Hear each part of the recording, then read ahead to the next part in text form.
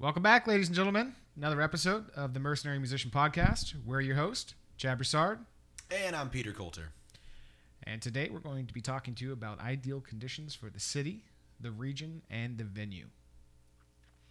Yes, pretty important stuff. I actually find this kind of interesting to think about. It is, I'll admit right up front here, it is something that I have a lot of, there's a lot of unknown territory here for me, and I'm quite interested in hearing from you folks out there if you have any information to fill me in with. I haven't done too much touring as a solo cover act, really. I've played in some other cities, but the for the most part, I've kind of just been in this one area, and it's been great for me. I mean, not from the start. There was a lot of learning that had to be done for it to become great, but this area has really treated me well in the last year or so. I'm in Southwest Florida, by the way. Fort Myers, Cape Coral, Naples. Mostly Naples these days, Naples, Florida. But today we're talking about ideal conditions, and I can really tell you mostly about this situation. Tell you the things that I've identified as the key factors that make this area particularly good for bar musicians. The first bullet point I've got here is tourist areas, and it says coastal towns, but I'm not sure that coastal is important. Just a tourist area really would do it. Anywhere where there's a big influx of people at a certain time of year, that makes demand for things like this. And, tourists who are expecting to be entertained in bars and restaurants specifically, that makes the demand for this type of thing swell up at a certain time of year.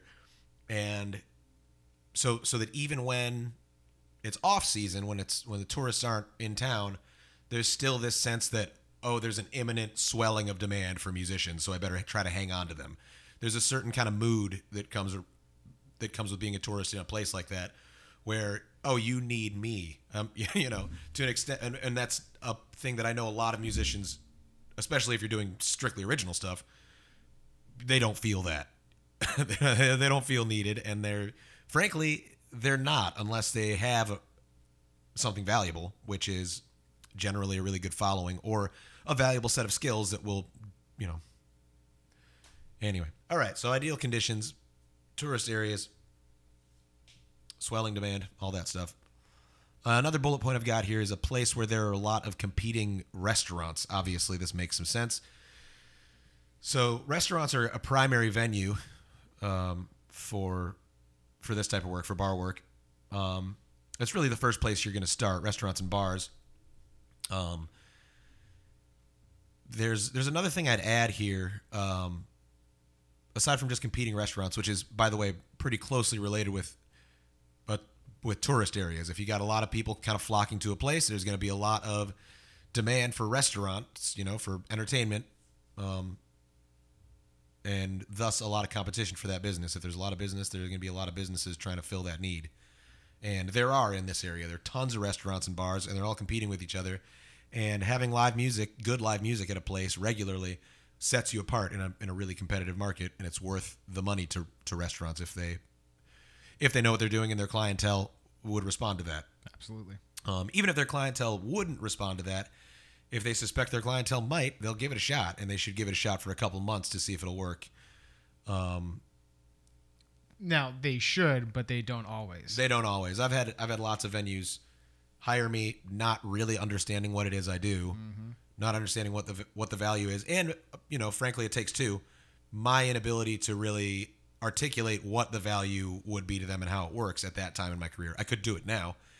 The value being you're playing for people who are going to stay a little longer, drink a couple more drinks, eat another appetizer, and or tell their friends all about how their live music here is cool. Oh, we can go to this one Italian restaurant or this other Italian restaurant down the road. Had this guitarist there who was just sick and funny, and he made the time so much fun. They don't talk like that. These are boomers in my area mostly, so they don't say this dude was sick. But they say that essentially to their friends, and then their friends go, and then their friends go and like it, and they say the same thing, and it builds like that. It's not, I'm bringing a following to your Italian restaurant, dude. Sorry, that's just ridiculous. But that doesn't mean you couldn't build one over time there. That's exactly right. You build a following with the clientele that are there. But you have to be able to convey that. Yeah, man, I'm a 31-year-old guy who doesn't drink. My friends aren't, like, I don't have a large group of friends who are going to come with me to an Italian restaurant to watch me play covers in a bar. That's just not what this is about. Anyway, so we're off topic a little bit here, but competing restaurants, competing venues. I would add another thing to this list is lots of country clubs kind of related to this. That's one great thing about this area is there are just tons of country clubs, and they pay pretty well. They're oftentimes looking for entertainment, and they can pay pretty well. They're kind of one of those things where it's almost like working with the government. Not one. I don't work with the government very much, but just the way it's kind of set up, where it's not really the booker's money. When you work at a restaurant, a lot of times you're talking directly to a manager or owner who's just like, I'm looking at the numbers. I know exactly what this place can take, and it can't take $300 right now every Saturday, or or whatever. That's not the case in country clubs. So that's what's kind of cool about them is you can generally get a higher rate out of them. Would it be safe to say, because it's a country club, that maybe most musicians wouldn't even think to go there? So you might have a better chance of securing a gig that way? Yeah, I didn't think about it for a long time. Less competition for musicians. Yeah, it's a bit of a secret, so don't tell anybody. Shh. But you heard it here first. Yeah, playing at country clubs I'm not going to say it's like untapped. I mean, there are musicians who do it, definitely, but the competition, it's not as fierce for sure. I have country clubs call me all the time. Not all the time, but every other month or so, I hear from a country club that's like, "Hey, I'm looking for a musician. Heard you at a," and this is where momentum comes into play, and where I want you to not give up in the beginning when you have one gig for a year or two gigs for a year. I mean, not a year, but when it feels like you're not building your schedule. Excuse me. When it feels like it's not building, stick with it, because a lot of this is momentum. I've got more work than I need now. And it's because I've been in these gigs for so long and people see me out. That's really one of the best ways to market yourself is people see you out there and they're like, I work for a country club. I'm taking your business card. So yeah, anyway, back to the main thread here. Ideal conditions for the city, region, and venue. Competing restaurants and lots of country clubs are a good bullet point for this. This I'm actually not 100% sure of anymore, this bullet point. It's like non-Mecca music locations, which I'm just want to put a little pin in this because I'm still not 100% sure about this. I think that there are lots of musicians who do make a good living in like Nashville or New Orleans. I have friends in New Orleans, and I will grill them a little bit and might make some future changes to this as I do more research. But they make a living there, and it doesn't strike me as a situation where they do as well as I do. And a lot of times these guys are in bands. It's not like you go to New Orleans and they don't want necessarily a guy playing acoustic guitar. Maybe they do, but they want a jazz band or a funk band or something for the most part. There's too many musicians there. World class, well trained. That's right. You walk down the street in New Orleans and the guy in the corner would be the best guy in Fort Myers sometimes, Anyway, so I would, especially if you're kind of like average, there are places in this country, I know because I live in one, where an average musician, I mean above average if you include like all absolute beginners, but like a person who considers themselves a musician, take the average of that. Those people can make a good living doing this in this area, and there are lots of places in the country, I believe, like that.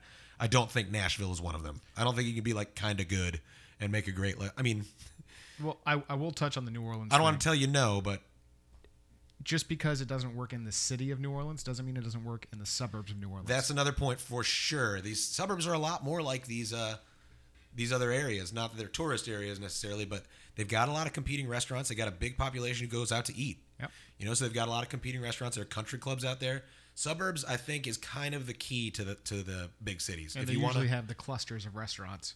Right? Right. Like the city centers. Strip areas, right? Yeah, city centers, yeah. Like a suburban city center, like they're their own cities. People a lot of times don't leave those suburbs very much. Yeah, no. People don't like to drink and drive long distances. I'll put it this way too. So I have worked in Atlanta very briefly. I did one gig in Atlanta. So full disclosure, I've got a buddy who used to do this work down here. He's a really great guy. I'm going to mention his name. I'm not sure. This is my first time actually mentioning somebody's name, but Keith Klug is the guy's name. Keefe Klug. Let's give it up for Keith. Yeah, Keith's great. I love him, and he's one of the better guys that was down in this area. And his wife got a job in Atlanta, and they moved to Atlanta. And I was really, because I'm planning on moving to Atlanta myself, I was really keeping an eye on that. And I'm like, ooh, what's Atlanta like for guys like us up there? And I've been speaking to him, and he's like just a great guy. He showed me around last time I was there and put me up on a gig, and we split the gig. He's just like a really great dude. Check him out. We'll tag his Instagram in here. Follow him around, especially if you're in Atlanta. Anyway, he does basically what I do at the level I do. He's really great, and of course, I think I am really great as well. And so I was really curious how his career was going to go up there, and he kind of like immediately met a booking agent, which I personally don't use for my thing, but the way Keith is using it, I think is really good, where you basically have a guy who just books your whole week up for you. It is a little bit at one point a failure-y, I think. If something goes really wrong with the booking agent, you're kind of like toast, I guess. But he got up there and like quickly met the right guy, and just by being social and being cool and being friendly, and the guy put him on a bunch of gigs, and he's got a weekly schedule now, like pretty quickly after moving to a big city. And I'll tell you this about the gig that I split with him. It was in a suburb. It was like 40 minutes drive from the center, 30-minute drive from the center. There's traffic. And it was a fucking packed event at a bar in a suburb city center, like you were talking about. Mm-hmm. And there was a base pay, it was like a real base pay, just like down here. And the tips were great. And honestly, the audience was way better than most audiences down here, because they were looking for music, and it was like so refreshing to see young people in the world. Everyone down here is 75 years old, so it's nice to be in a city with like a youthful energy to it. But I'll tell you what, that was a little eye-opening for me. Like I'm planning on moving there, so obviously I know it's possible, or I wouldn't be just uprooting and going. But like it was really eye-opening to see, there are just like, these are exactly nearly identical to the gigs down in Fort Myers. Mm-hmm. You just get a base pay and you get tips and you're out of there, and you get free drinks if you drink, and like usually a free meal. It's like the same exact thing, and it's a huge city. I wouldn't call Atlanta, I think Atlanta could be considered an A market if you know the terms A, B, and C markets. I'm in a C market for like music, original music, and the industry and stuff. I think Atlanta is like a high B or maybe a low A. It's not like New York City or Nashville or something, but it's kind of up there. Growing. And it is growing for the future. And it is growing. It might be a good landing spot. So anyway, that's the only like big city I played a paying gig in, and it went really well, and it was it was great. So I know it's possible in big cities, and I think that is kind of the key, is go for suburbs. The great thing about that is, I've got a lot of friends who do this down here and think that this is like some sort of utopian oasis for cover musicians, and it's not possible to do this elsewhere. And I just think that's bullshit. I kind of know it's bullshit because my buddy Keith is up in Atlanta doing it. So I'm the great thing, if you're like me, and I imagine many of you are. I don't know that I'd be curious to see what the makeup of the crowd is. What percentage of people are just like, I am content doing just covers for the rest of my life. This is a fun job. I know people who are like that. But I'm curious to see how many of you are like, yeah, I'm doing covers and I have an original career I work on, and the reason I do covers is to keep me alive and keep my bills paid and even save for my retirement, God forbid. And I also want my music career to go off at some point.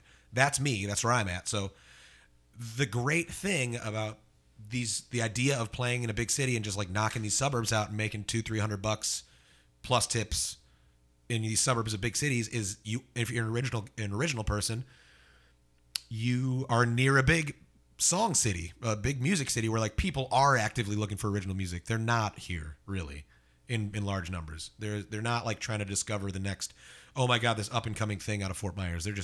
They're not. So, I mean, it's possible the internet has changed a lot of things, obviously, but it still would be good if you're trying to be an original musician to go to a real city where things are happening. Absolutely. So that's kind of one of the things, and I consider this kind of a little bit of a question mark on my map a bit. obviously I have some insight. I was just talking about Atlanta, but I want to hear from you guys. If you live in Nashville or you live in Chicago or New York or New Orleans or something, Austin, LA, any of these like big music cities, I want to hear what it's like there. If you're doing anything like this, or if you just assumed it couldn't be done, which I would like for you to challenge if that's your assumption, or if you are doing it, or if you're not doing it, or if you're halfway doing it, or if you're just trying to do the original thing and you work in an office. Like, tell me what it's like being in a big city. And I would love to, you just hop in on the ground floor with us. We're probably going to charge for this at some point. But if you want to chat with us and get some consulting, I'd love to just like talk with you about it. So hit us up. We'll have our email address. What is it? Peter@mercenarymethods.com. Correct. Peter@mercenarymethods.com. Yeah. So we'll have all this stuff in the show notes too. So check that out. Get in touch. I want to hear about these big cities. This is kind of a, we're doing the thing. This will be a theme in our episodes. We're doing the telescoping thing where we zoom in and zoom out. So this is kind of a zoom out thing for just for businesses in general. Ideally, you want to go to a place where there's low supply and high demand, or some sort of tension between the supply and demand that works in your favor as the supplier, right? So you want to go, this is where like drug dealing comes from. There's high demand for cocaine. There's low supply for cocaine because of government regulations mostly. And if you take drugs from a place where there's high supply and relatively moderate demand and take it to a place where there's low supply and high demand, you can mark it up a lot, sell it for a lot more money than you bought it for, and become exorbitantly wealthy, and then try to Scarface. Yeah, right. We all know it's tales old as time. Everybody, we all know what low supply and high demand means. So that's what I'm talking about. Go to a place where there's low supply and high demand, and that brings me back to the non-Mecca music location. Mm-hmm. Why they make me nervous is because you're surrounded by world-class musicians. So there will be, even if there is high demand, I think that Nashville is one of those places where there is high demand, but I think there's also very high supply. So I'm, again, I mean, if you're, and here's another point. If you're fucking excellent, like if you are the top 1% of 1% at, and I'm not just talking about as a guitarist. I mean, that's great. You can be a session musician, fine. I'm talking about as a guitarist, as a public speaker, getting a crowd with you, as a singer, all those things combined. If you're like shining star at all that stuff, and just one of the most, maybe the most important of those three is the crowd control thing. If you are great at those, you're going to probably have work everywhere you go. I mean, it's like being being really good at entertaining a crowd full of people in a bar or restaurant is like being a doctor. You're wanted everywhere. Mm-hmm. Anywhere where there are musicians and people to be entertained, pretty much, or bars and people to be entertained in them, you'll have some work. Yeah, so go to a place where there's low supply and high demand, and I think that is kind of where I am right now. There's a huge demand. And this is where like C market comes into play. Come into play. Not a lot of musicians want to be here for good reason. I don't want to be here. I'm about to not be here. If you're like a musician, you don't want to be in a fucking retirement community in South Florida where, you're the youngest person within 100 miles. But that depends, because correct me if I'm wrong. You're leaving to better have an opportunity at making something with your original content as opposed to being a full-time cover artist. Right. So wouldn't that be a little different if you're just trying to make a career out of being a cover artist? Yeah, I think it is different. If you're just trying to make a career out of being a cover artist, come to Fort Myers right now. Come to Naples. So would it be safe to say that C markets might be more appealing for aspiring cover artists? They might be, sure. But I want to talk to both. I want to talk to both of you guys. The people who are like, yes, I want to be a cover musician and make $100,000 a year just playing cover songs 4 days a week. That sounds great to me. That is doable. Come to Naples, I think. At least Naples is the one I know most about. I can help you the most with. I could probably hook you up with the gigs down here if you come to Naples. That brings me to an interesting idea, starting a little booking agency. We'll talk about that later. Mm-hmm. Things in the works. So yeah, if you want to just be a cover musician, Naples is a great place to do it. I think C markets with a lot of tourist activity are a great place to do it. Places where, where boomers are touring. You know, places that you're not going to get discovered. Not that, hate to use that word, not that like being discovered is the way you should push your original music career either. Topic for a different day, but you're not going to like run into the right people. You're not going to make the right connections. The right audience is likely not here for your metal band or whatever. You know, like if you're trying to do an original career thing, you're not trying to do it for boomers. Boomers aren't looking for new music. They want to hear Tom Petty. So yeah, if you want to do just this, and I don't think there's anything wrong with it. It's a fucking better than working in a bank, better than being a lawyer. I make like this year, it looks like for the first time, I don't want to sugarcoat this. Last 5 years have not been this good, especially 2020, obviously, with COVID.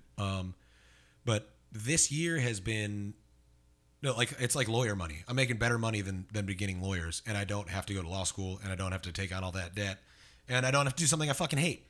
You know, I don't have to do it 6 days a week for 14 hours a day. I do it 4 days a week, probably averaging maybe 8 hours a day or something. 2 of my days are like 14-hour days, Saturday and Sunday, but Thursday through Sunday is my work week, and I'm making like good money this year.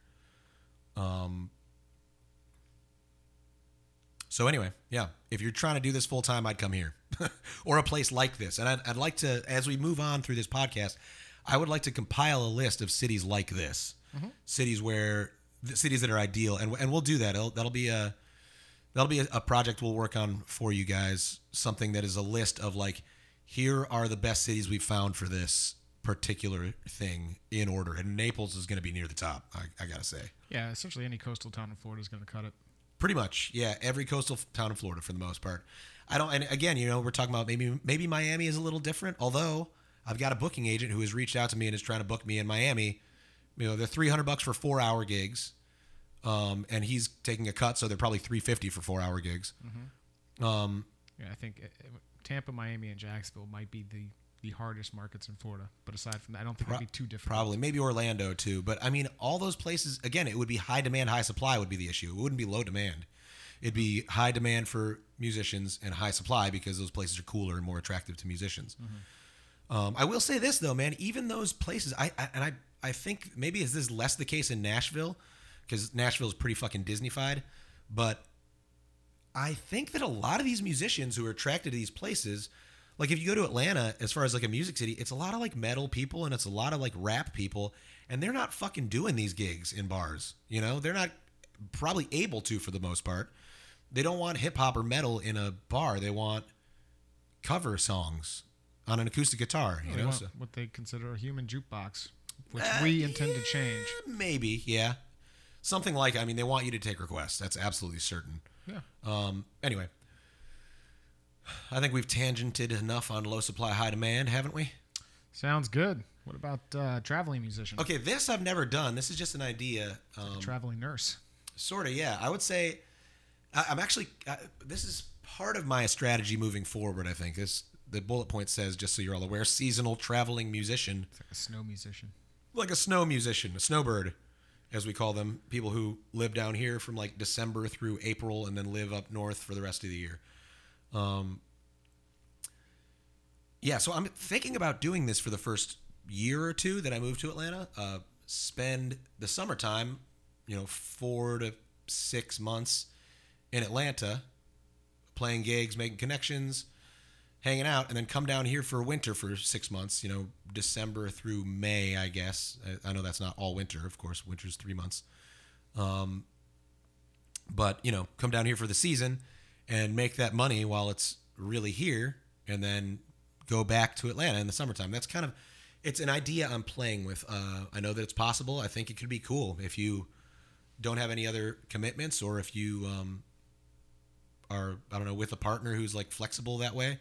That could be really fun. Or if you're single, obviously, and not in like a band or something. This would take a kind of a person with a flexible partner, like I have a very flexible partner, or it would take a person with no other commitments to kind of do this, I think. But it's doable, and it sounds kind of like a cool idea to me. I know waiters that do it. I've met waiters and bartenders that do it. They come down to Florida, and they work December through May, and then they go to Lake of the Ozarks for the summertime. And they take a month off in between each, or a month and a half off in between each. And it's just like pretty relaxed lifestyle. I mean, it's intense. Waiting tables during season here can be intense, but it's a cool way to do it. And I mean, I know I met like a 50-something-year-old waiter at one of my seasonal waiter jobs when I was younger, and this guy seemed like dumb as a box of rocks, and in some ways he kind of was. I mean, we talked earlier about like different types of intelligence, but this guy was like a dullard. He was like not fun to talk to. He just seemed so slow and dumb, kind of to talk to. But he was sharp in some ways, and he had been doing this seasonal waiter thing for like 20 years. He owned a house in Lake of the Ozarks. He owned a house down here, and he had them like kind of like seasonally rented. And I mean, the dude was probably worth $500,000 as a waiter. It's like not every waiter is worth $500,000. And he just did some business up there when the season was high and some business down here when the season's high, and was just a boring guy in between. He just had an interesting business mind and went for it and did it. And that can work. All right, so we're getting down. We did a lot of stuff on the city and region here, so we're going to talk a little bit more specifically about the venue, which we could really do a whole separate episode about the venue, couldn't we? But we'll just briefly touch on it, and then we'll dig into it maybe later. We'll probably dig into both of these, city, region as its own kind of topic, and then venue as its own kind of topic later, and we'll just really get down into it real dirty. I'd say the first thing you were looking for in a venue, other than obviously for it to be located in one of the regions or cities that we kind of talked about, would be the person you're booking with or manager really, first of all, being kind of easy to work with, and also, quote unquote, getting it. Now, there's something to be said for like explaining it to a manager so that they get it more. You should do that to an extent, but I mean, ideally, a manager or a owner of a place calls you up and is like, "Hey, man, you're a great musician. I've seen you. You're the best in town," or whatever. If you're not getting the gig that way, however they found you. "Hey, I found your number here. We've got a bar, and we pay $300 for 3 hours or 4 hours, maybe, or $250. I mean, they're going to offer you. They might offer you less, but we're talking about the ideal situation here. When we come in with a fair rate, hey, it's $300 for 3 hours. We'll feed you a meal. The crowd here is great. They love musicians. And I heard you're really good. Come in." That would be ideal. That's pretty rare, but it happens. Honestly, it happens with country clubs more often than anything else. A country club person will, and this is usually, again, the referral will matter here. If you're just pulling yourself up by the bootstraps, you won't be getting referrals like, "Hey, I heard you at a venue," obviously. But, "Hey, I heard your demo," or "Thanks for reaching out. We are looking for musicians," might be the way that they refer to your referral. And I love your style. You'd fit perfectly here. We pay $100 an hour, and we feed you. How's that? Like, that would be kind of ideal. Yeah, so a manager or a booking agent that like gets it, that understands that you're not going to bring a crowd to their bar. That's not what you are. You're a cover musician. You play for the people who are there. Okay, you advertise it on your thing, on your Instagram and your Facebook and all that. You put your schedule out there so people who do follow you can follow you. Yeah. But you're not going to bring a crowd of 12 people everywhere you go. Well, especially when you're doing it 7 times a week, It'd be ideal, like you said, having the manager say, like, there's a good crowd already here. There's a good crowd already here. Or even like there's a small group of regular, even like if they let you know that they understand what the fuck is going on. Yeah. There's a small group of regulars here who have been asking for live music, maybe even, or whatever, A lot of times the best ones are you're replacing a guy that's on our roster because they do it. They know what the fuck is going on. Oftentimes, the only kind of downside of those is they have kind of fixed rates a lot of times. They like know what people, they book musicians 7 times a week, and they know what the rate can be when they put downward pressure on it. So they give you that bottom, like the floor of the local rate. There's a place I play weekly that I absolutely love, and that pays me below my floor rate, really, but I keep my floor a little flexible. And the reason I'm bringing this venue up, I'm not going to name it by name, but the reason I bring this venue up is because it's close to an ideal situation for me. They book me every week, rain or shine, season or off season, and they pay a flat fee. Granted, again, this is below my floor rate, right? But I took the gig because the guy who I knew through somebody said, "Look, I know that I actually gave him my rate, and he said, "Ooh, I can't do that. The best I can do is this," which was below my floor rate. I believe that most other musicians, if they didn't argue, are being paid less than I am because I pushed, which is, we'll do another episode about negotiating your price. But, he said, I can't do your rate. I can do this. And I said, well, but he said, I assure you the tips here are absolutely insane and we'll make up for it. And I said, all right, I'll give it a chance. Like this is an open slot in my schedule. I'll give it a chance. Let's do it. I hopped in, and it was right after COVID, so I was reforming my schedule anyway. Hopped in, I did a few gigs, and it was like, oh, guys, totally right. The tips are insane. This is like absolutely incredible. And so I make in season, certainly, I actually have my record for most tips in a single gig there. I made $406 in tips there in a 4-hour gig. So, that's insane. On top of the base rate, which is not nothing. It's off season now. It's end of August is like almost the very worst of off season here. It's like hurricane season, and it's 100 degrees outside every day, and it's not where people want to be on vacation right now. Middle of off season, it like rains a lot of times. This is out on the beach. Sometimes I'm playing to nobody, but they book me every single Sunday, and they pay me my rate. Not my rate, but they pay their rate. And it's, it's a solid, stable gig. It pays me every damn week. That's another ideal condition type of thing. If they're willing to pay you, and it's every single week, you can give them a little cut on the break too, because it's like buying in bulk. It's like how Costco can do it. It's like, man, you're saving me all this trouble having to book more gigs. You're saving me all this trouble having to fucking do more paperwork, et cetera, et cetera. And not only that, but when season comes around, the tips are absolutely insane. So it's like, it's just a good gig. So it's got some ideal conditions on it. It's got some not ideal conditions on it in that they're not paying me my rate that I wanted. I would much prefer right now, especially during off season when there's no tips, to be getting my full rate. But, can't always get what you want. Another thing that's a smaller deal is venue inclusions, which are like meals and drinks. That can be, that's fine. I don't want to downplay it. It's really nice when a venue gives you a meal. Drinks, obviously, I don't drink anymore, so that doesn't matter to me. And actually, it was a bit of an issue for me giving up because I'm a pretty frugal guy. I like to keep track of my money. And I was feeling like I was just leaving money on the table when a bar bought me 3 drinks and I didn't drink them. This is like part of the problem. Part of my problem when I was trying to quit is I was like, man, they're giving me free drinks. If I don't drink them, I'm leaving money on the table, which is kind of silly. If it's damaging you, even if it's free, who cares? Don't drink it anyway. But meals are great, especially like I'm on doubles on Saturdays and Sundays. Both of my gigs on Sunday, the Sunday gigs are like a regular weekly, like double-barreled shotgun of gigs right there. Every Sunday is the same double every week, which is excellent. Every Saturday is the same first gig every week, and Saturday nights are they rotate. But on those doubles, man, the fact that I get a free meal at both of those gigs, it like almost makes it possible. Not possible, but it makes it way more comfortable. Like I don't have to get up. It's a brunch gig. The first one on Saturday and Sunday is brunch gigs, and I don't have to get up at 8:30 and make sure I force breakfast in. I hate eating early in the morning.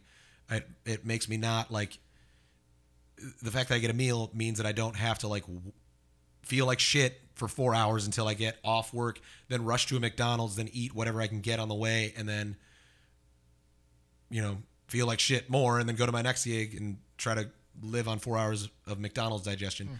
And I could eat at the place still and pay for it, but a lot of times these restaurants, I don't want to spend $30 at every gig to eat, So it's really nice when a venue gives you meals. It's just nice. And a lot of times it's like an afterthought. They don't care. A lot of times you can make the whole deal. Oftentimes this is what I do. I don't even do it on purpose just because most venues do this. Mm-hmm. Most venues give you meals and drinks. It's unusual for a venue not to. Sometimes they'll do half off, but even that is unusual, at least around here. But a lot of times you do it as an afterthought. You negotiate your whole pay, and then you're like, do you guys include a meal? And 99% of the time, they're like, yes, or let me ask and then say yes, Mm-hmm. So it's nice.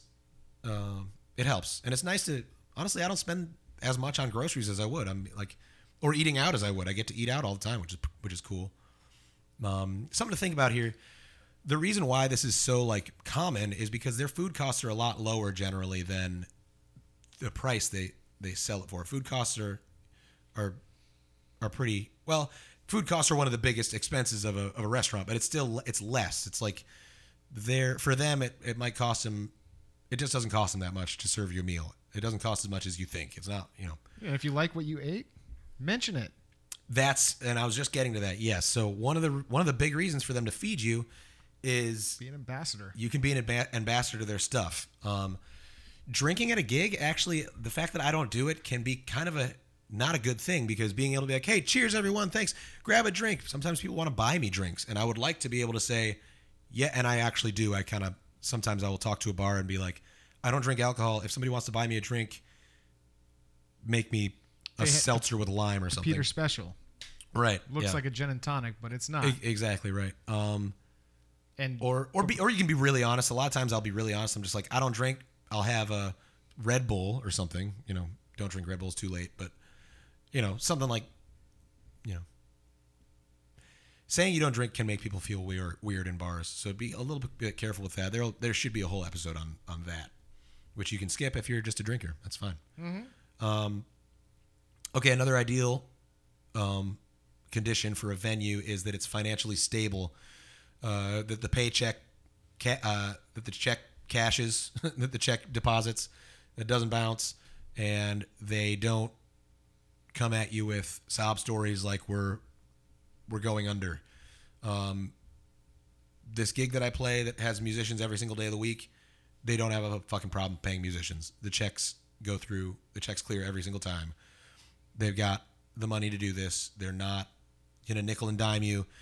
They're not going to look at you sideways when the crowd's slow, because they have the money and they know that what they're doing is like paying for nice furniture or something, or nice lighting, or nice artwork in their establishment, or a top-notch chef. They understand that what they're paying for needs to be in place all the time, and they have the money to keep it in place. That's important. I've had gigs where the checks don't clear and you got to hound the person for the money, and it's just like, don't do it. It's a red flag. You don't need that gig. Yeah. Are there some ways to kind of flesh that out? Yeah, you can talk to brand new restaurants can be like that. I mean, in the bad way. But they can also be the opposite. I mean, if they're like well-funded restaurants, they can be just the opposite. I'd say as a general rule, new restaurants, I wouldn't like immediately go to a new restaurant and be like, hey, do you guys want live music? It's better to be in places where they already have live music, where they know the value of it and they keep it, and they keep it all year. Mm-hmm. Would be good. Talk to the musicians who work there. You can follow the Instagram pages of these venues, and look at the musicians who play there, and then follow their Instagrams and make friends with them. And this is something you should be doing in any community that you're in. If you're trying to be a musician, you need to be making friends with other musicians and other people who are doing this work. I'm going to go off on a tiny little tangent here. Making friends with other musicians is the best way to start getting gigs. I have too many gigs. I can't take every gig. If I knew more good musicians who were free and didn't have work right now, they would be getting phone calls. I call my friends all the time and I say, hey, can you pick up this gig? And they say, nope. I get like 6 no's when I go ask if someone can cover a gig for me. So make friends with me. You know what I mean? In your town. Find me in your town and make friends with him, and just be nice. If you're lucky enough. And go, oh, thank you. Just go out to these gigs and tip the fucking musician and talk to him in the break and say, hey, I do this. Would love to chat with you. If you ever need a sub for gigs, I mean, there are ways to approach people like this. And if somebody came up to me like that and said, hey, you're really great. I'm sure that you run into people who claim to be musicians a lot, but I promise I'm good. Let's connect, and I'd love to do some sub work for you if you have more work than you can handle. I'd be like, fuck, dude, where have you been? Mm-hmm. Thank you so much. You're just going to allow me to take a day off when I need it. Yep. It's going to allow me to go to my sister's baby's christening. It's a niece is what that's called. My niece's christening. I've got actually a new guy in my life who's like this. He's kind of new to the area. He's a piano player, and he's a singer, and he does my job, basically. And he actually came out of the blue and was like, hey, can I hook you up with this gig? And I was like, yes, you can. Thank you. I also have gigs. What's your schedule like? He's like, it's pretty open. So the dude's covering shit for me. It's fucking awesome. Sweet. Yeah, and he's, and I've got another guy who's kind of popping into my life soon here, it looks like, who has shown up at a couple gigs, has tipped me, has made friends with me, and he's a nice kid, and he's just like, I'm good. I can do this. I would like to do this. And like, how do you do this? How do you get started with this? And I was like, it's funny you should ask. I'm creating a course about this exact thing. So he'll actually probably be on the podcast at some point. You're doing what? That's the first time it's been mentioned. Is it really? Yeah. Yeah, we're making a under course wraps. called... I didn't know that, huh? Uh-huh. All right, well, there's the big reveal. We're making a course called The Mercenary Musician. Get on our email list, and we'll keep you apprised of that, and we'll help you more directly get going here. We do have a free quick start guide, though, that we want to get you on for free, baby. Just kind of a few little points to hit. There's tons of information on this podcast, obviously, that you can sift through, but this quick start guide will be a little more pointed of an effort at getting you the first bricks laid down on the ground to get the basis going for this. Yep. So yeah, I don't know if you guys can tell, but we're full transparency with you guys. I just want you to know what we're doing here. We're doing a podcast for you for free. We're putting out a free quick start guide. I am gonna show you just like the very foundation of this stuff, and then we're gonna try to sell you a course. Mercenaries, baby. It's a theme. We're trying to make that money. We're trying to make you mercenaries. That's right. We're all going to be mercenaries together. We're all going to be filthy rich. In closing, Not guaranteed.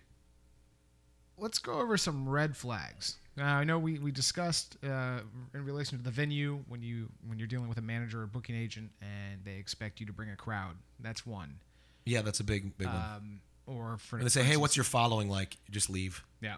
Or financially secure, as we just touched on. But are there other red flags that you can kind of see or better help determine whether or not it's the right gig for you or the right region? Yeah, there's the type of manager, there are just more things. Most of the red flags are going to probably come out of the manager's mouth or the guy who's booking you's mouth. Stuff like what we kind of talked about where what's your following like is a big red flag. Talking bad about other musicians they've worked with before. That's a good one. I had one particular That's a real good venue I sat down with, and they were like, yeah, most musicians want this and that and this and that, and they want this and that, and then they don't bring anybody out. And I'm like, yeah, I'm like that. I want this and that and this and that, and I won't bring anybody out. So bye. You know what I mean? It's just talking down about other musicians is usually not good. Even if somebody has something not nice to say about a former musician, I have a few gigs that are like that where the people who book me are like, man, you're a lot better than this last person. They'll even be nice about that. They'll just say, she was a really nice lady and she was good at what she was doing, but it was just like really too slow. Mm-hmm. They won't even say boring. They'll be like, it was just kind of too slow for the feel, that type of thing. A good booking agent usually will even be nice about that. They're not going to be like, fucking musician was such a piece of shit. I mean, yeah. It's possible that the person was a piece of shit. I'm not saying all musicians are not pieces of shit, but you know what I mean. It's just like it's bad optics. It's bad optics. Just look out for that type of thing. I had a manager once who said something like, "I don't see the difference in the numbers when you guys are here and when you're not here." This was a duo I was in, and that's a red flag. That's him not understanding what the fuck is going on. Mm-hmm. It should, to some extent, affect the numbers in a big picture, but like we had not been playing here for more than a month. It was like he was expecting us to show up and the numbers be different that night, and that's just not what we're doing here. So that's just any kind of comment that reveals that this person doesn't understand what is going on is a red flag. And I don't mean you should just quit necessarily. You might be in a position where you should just take as much money as you can out of it, or I hope that we'll be able to arm you with some knowledge that will let you kind of talk your way into a manager understanding this stuff better. Say, that's, the fact that it's not affecting the numbers is not necessarily a sign that this isn't working, just so you know. I mean, I'm just, kind of just improvising as if I were talking to a manager here who does not get it. So, just the fact that we're not seeing a difference in the numbers week to week is not necessarily a sign that this isn't working. There could be a lot of other factors that are causing the numbers to be the same. Maybe this would have, first of all, maybe this would have been a worse night if we hadn't been here. You know, maybe it would have been a downturn in the numbers, and the numbers looking like they haven't changed. I mean, don't get too sciencey with bar managers, but you know, it could be that it is working and that it's not properly reflected in the numbers because it's not going to be a straight line up. But it could also be that this is more of a long-term thing where people are going to talk about the fact that there is just generally live music here and come here more. They might come here on another day more. They might come here when there's no music on a Monday afternoon because now they know the place and they think it's cool that you have music. I prefer to go out earlier in the week because it's dead. Yeah, you get the place to yourself. Yeah, and you like there's a place locally that does live music. It's like kind of part of its shtick. It's got a stage in the place. It's kind of part of the game for it. And would you say that you go there more when there's not music even than you would if it weren't a place that you went to see music? Confusingly phrased question. Yeah, a little bit. But like, would you go sometimes when there's not music, right? I do. You know? I do. And would you ever go there if there weren't live music, if you hadn't kind of discovered it through music? Probably not. So there you go. Probably not. And that's an anecdotal. So here's the anecdotal and kind of non-committal story there, but still, that's kind of the idea that I'm going for here. Personally, I'm willing to drive further distance to catch a live show than I am just to go to a bar. Yes. Because I know at the end of the day, I don't want to be behind the wheel after having a couple. Yeah. And when you go to a show, it's an experience. When you go to a bar, it's just another night. Yeah, you're out drinking. So that's an interesting kind of way to think about this. Putting live music, being known as a place that has live music, it increases your. Sets you out. And this is is your side, yeah. Yeah. Well, this is actually kind of a comment that's directed at bar managers. Having live music in your establishment is a place that expands your radius of influence. Like Chad just mentioned, he'll drive further to get to your place if it has music. So it opens you up to another sector of crowd that wouldn't drive to your place just to have drinks on a random night. But since there's music, they will. It's a huge incentive for customers to have live music. And for certain customers, it's a massive. For certain customers, other bars in the area, if they're not having live music and one is, they can all go fuck themselves and they're going to the one with music. And that's for a lot of customers, that's the case. Having live music at your venue is going to allow you to attract non-drinkers, which is not the case when you don't have it. That's true. People are just going to watch the game from home. They don't need to be in the environment surrounded by a bunch of drunks. That's right. Right? But if you have live music, people are coming to see whoever it is that's playing, the artist, the band. A lot of times, yeah. And, people, even like DDs, designated drivers have a lot of control over where the fucking car goes, too. You know what I mean? So if you're a designated driver and you're like, I don't want to sit around and watch y'all drink. I would rather go to a show. Yeah. Then that's where the car's going a lot of times, Absolutely. So like it really, for certain restaurants, it makes really great sense to have live music. Ooh, I've got another ideal condition for a venue actually. So my brunch gig is situated in a mall. And it, I think, is maybe the perfect location for what I do. What kind of mall? It's like an outdoor mall. It's called Mercado in Naples is the name of the mall. Okay. And I play actually at the mall. That's how I got this gig. I was hired by the mall to play. And I went and played there, and a shop in the mall, a restaurant in the mall, had a manager that was looking for live music, heard me and was like, ooh, I got to get this guy's business card, which you should have. Grab my business card. They called me and they booked me regularly. And I love this gig. It's even in off season, it's an outdoor gig. So it is 100 degrees outside sometimes. And it can be pretty slow in off season, but they pay me through off season because they know they're going to have a hard time getting me back if they let me go part of the reason because of the swell and demand thing we talked about with tourist area thing. When things pick back up, they're going to want me there. And they're going to want me there every week, like they have me. So the thing that makes this gig so ideal, though, is that it's in a mall, an outdoor mall, and it's located very close to like a main thoroughfare, walking thoroughfare. So there are people cruising by all the time, and I'm outside, and they have some specials while I'm there, which is a smart idea as well.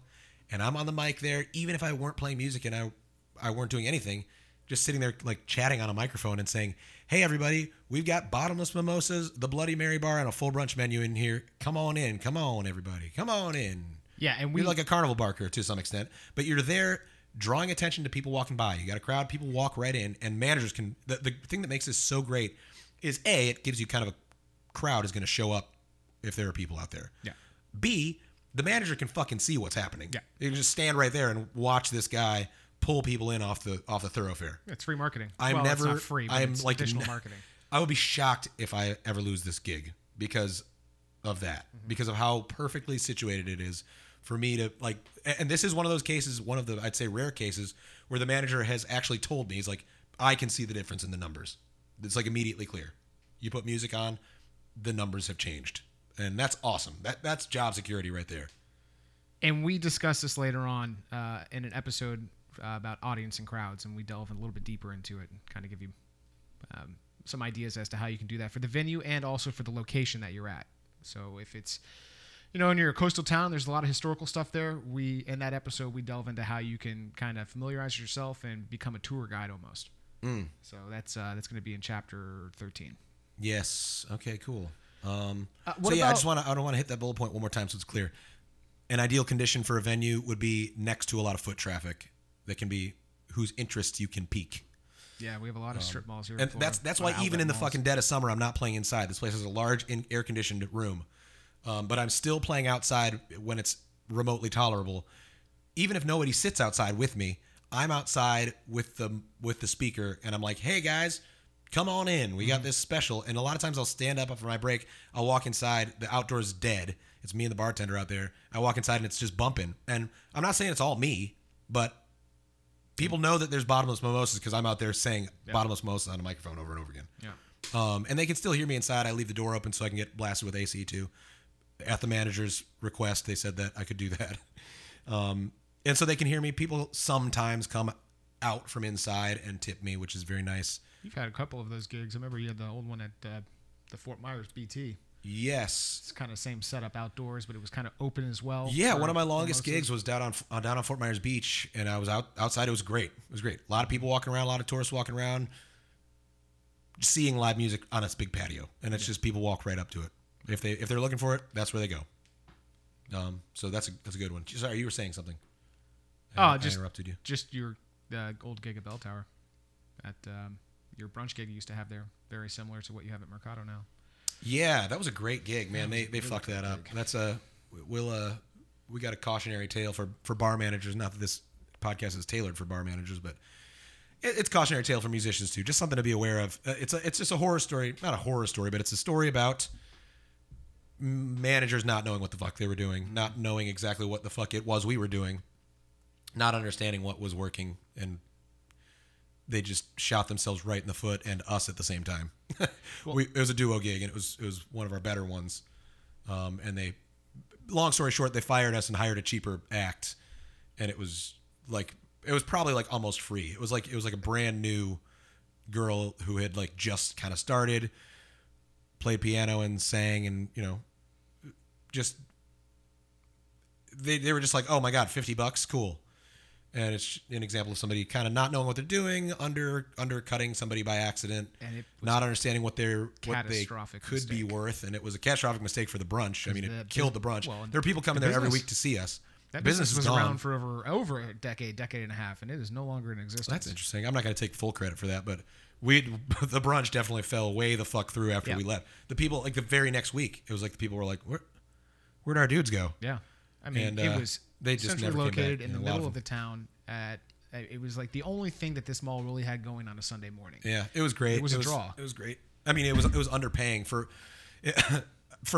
modern day Peter. I would be like, no, thank you. Oh yeah, but it was duo. It was a duo gig too. Yeah, we'll talk about why that's not. But I'm glad we brought that up because that's another thing that we didn't really mention as a red flag, and that's when you get multiple double bookings from the same bar. And it probably isn't as common, but it's definitely something that happens, and that's taking away potential money you could have made. Yeah, so I've got a script for being double booked, especially if you're not set up first.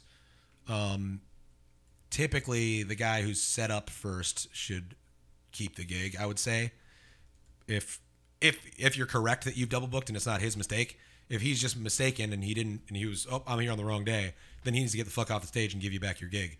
But if you actually have been double booked, a lot of times, whoever's set up first is just like, I'm not gonna have you break down so I can get on. Like, what's my It's a good case for showing up to gigs early, especially if you suspect somebody might have fucked something up. But another thing is if a full band is there, 3 people have called off work or whatever they do to get to this gig, and you're a solo guy. I had this happen recently. They had double booked a band and a solo act. And I'm like, I'm not going to fucking send 3 guys home so I can do my solo act. That's ridiculous, you know? That gig ended up getting rained out anyway. But that's neither here nor there.